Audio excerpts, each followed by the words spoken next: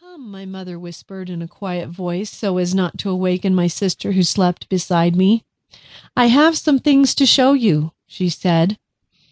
"But, Mom, it's midnight," I explained, pleading for her to understand. "I understand that you are very tired," my mother replied, "but I have been instructed that it is now time for you to take this journey." Sighing, I began to follow her, just now taking in how awesome it was that my mother had been given permission by God to visit me in this way after her passing. I wondered what journey I might have to take. When my mother was alive, everything she did had meaning. That was how she had come to great knowledge, and I had observed from watching her that if you were willing to listen, you could learn a great deal. We passed through the pitch-black hallway quietly. No one else knew about this journey, and even I had no idea how much it would change my life forever. I was curious about what would happen during my journey.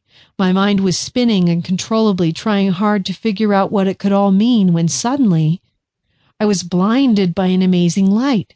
It shone from my mother's closet. When she was alive, she had called it affectionately the Holy Door. This was so because she kept some of her most precious and holy ancient sacred texts inside its doors. On the face of the closet was a well-worn cross, one my mother had made years before to mark the entry to this unusually sacred place. Even though the door remained closed, the light was beaming from it as if it were wide open. When she opened it, the light filled the whole house. I was in awe, but my mother just laughed. She was very used to the bright light, and she motioned for me to enter. I reluctantly followed her request and joined her in the closet. When we were both in, my mother instructed me to close the door, and as I did, she began searching the bookshelves. She touched each book with her fingers, looking for the correct one to help me on my journey. When she stopped skimming, she pulled out a book that was titled in gold letters, "The Key of Heaven." Placing the shining book on her lap, I was surprised to notice that the book did everything she said. But I was even more surprised when suddenly the pages of the book started flipping. My mother laughed at my reaction once more. The mood quickly became more somber and serious. When the pages stopped flipping, my mother became silent, and then I asked her, "Mom, what happened to you when you died?" A big smile came upon her face, and she said, "The sorrow of death compassed and overwhelmed me, mostly in having to leave my dearest jewels behind." She always referred to me and my sister and brother as her jewels. "But I called on the name of the Lord. 'O Lord, deliver my soul.' And because God is so merciful, he delivered me. And I heard his voice say, 'Eternal rest grant unto her, and let perpetual light shine upon her.'" As I was thinking upon her words and feeling caressed by her warm smile, everything suddenly became cold. Looking up, I noticed that the frigid feeling was coming from the book itself. A wind sucked us up and into the book. I fell into a long, dreamless sleep.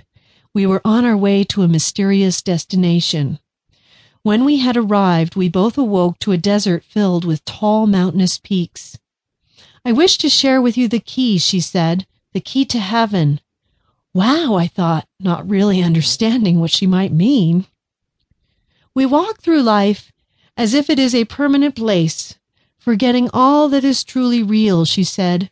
"But if we listen to the voice of the prophets speaking to us in the quiet stillness of meditation and prayer, we will hear the great truths which led them on their journey and brought them to the most coveted shores of heaven itself."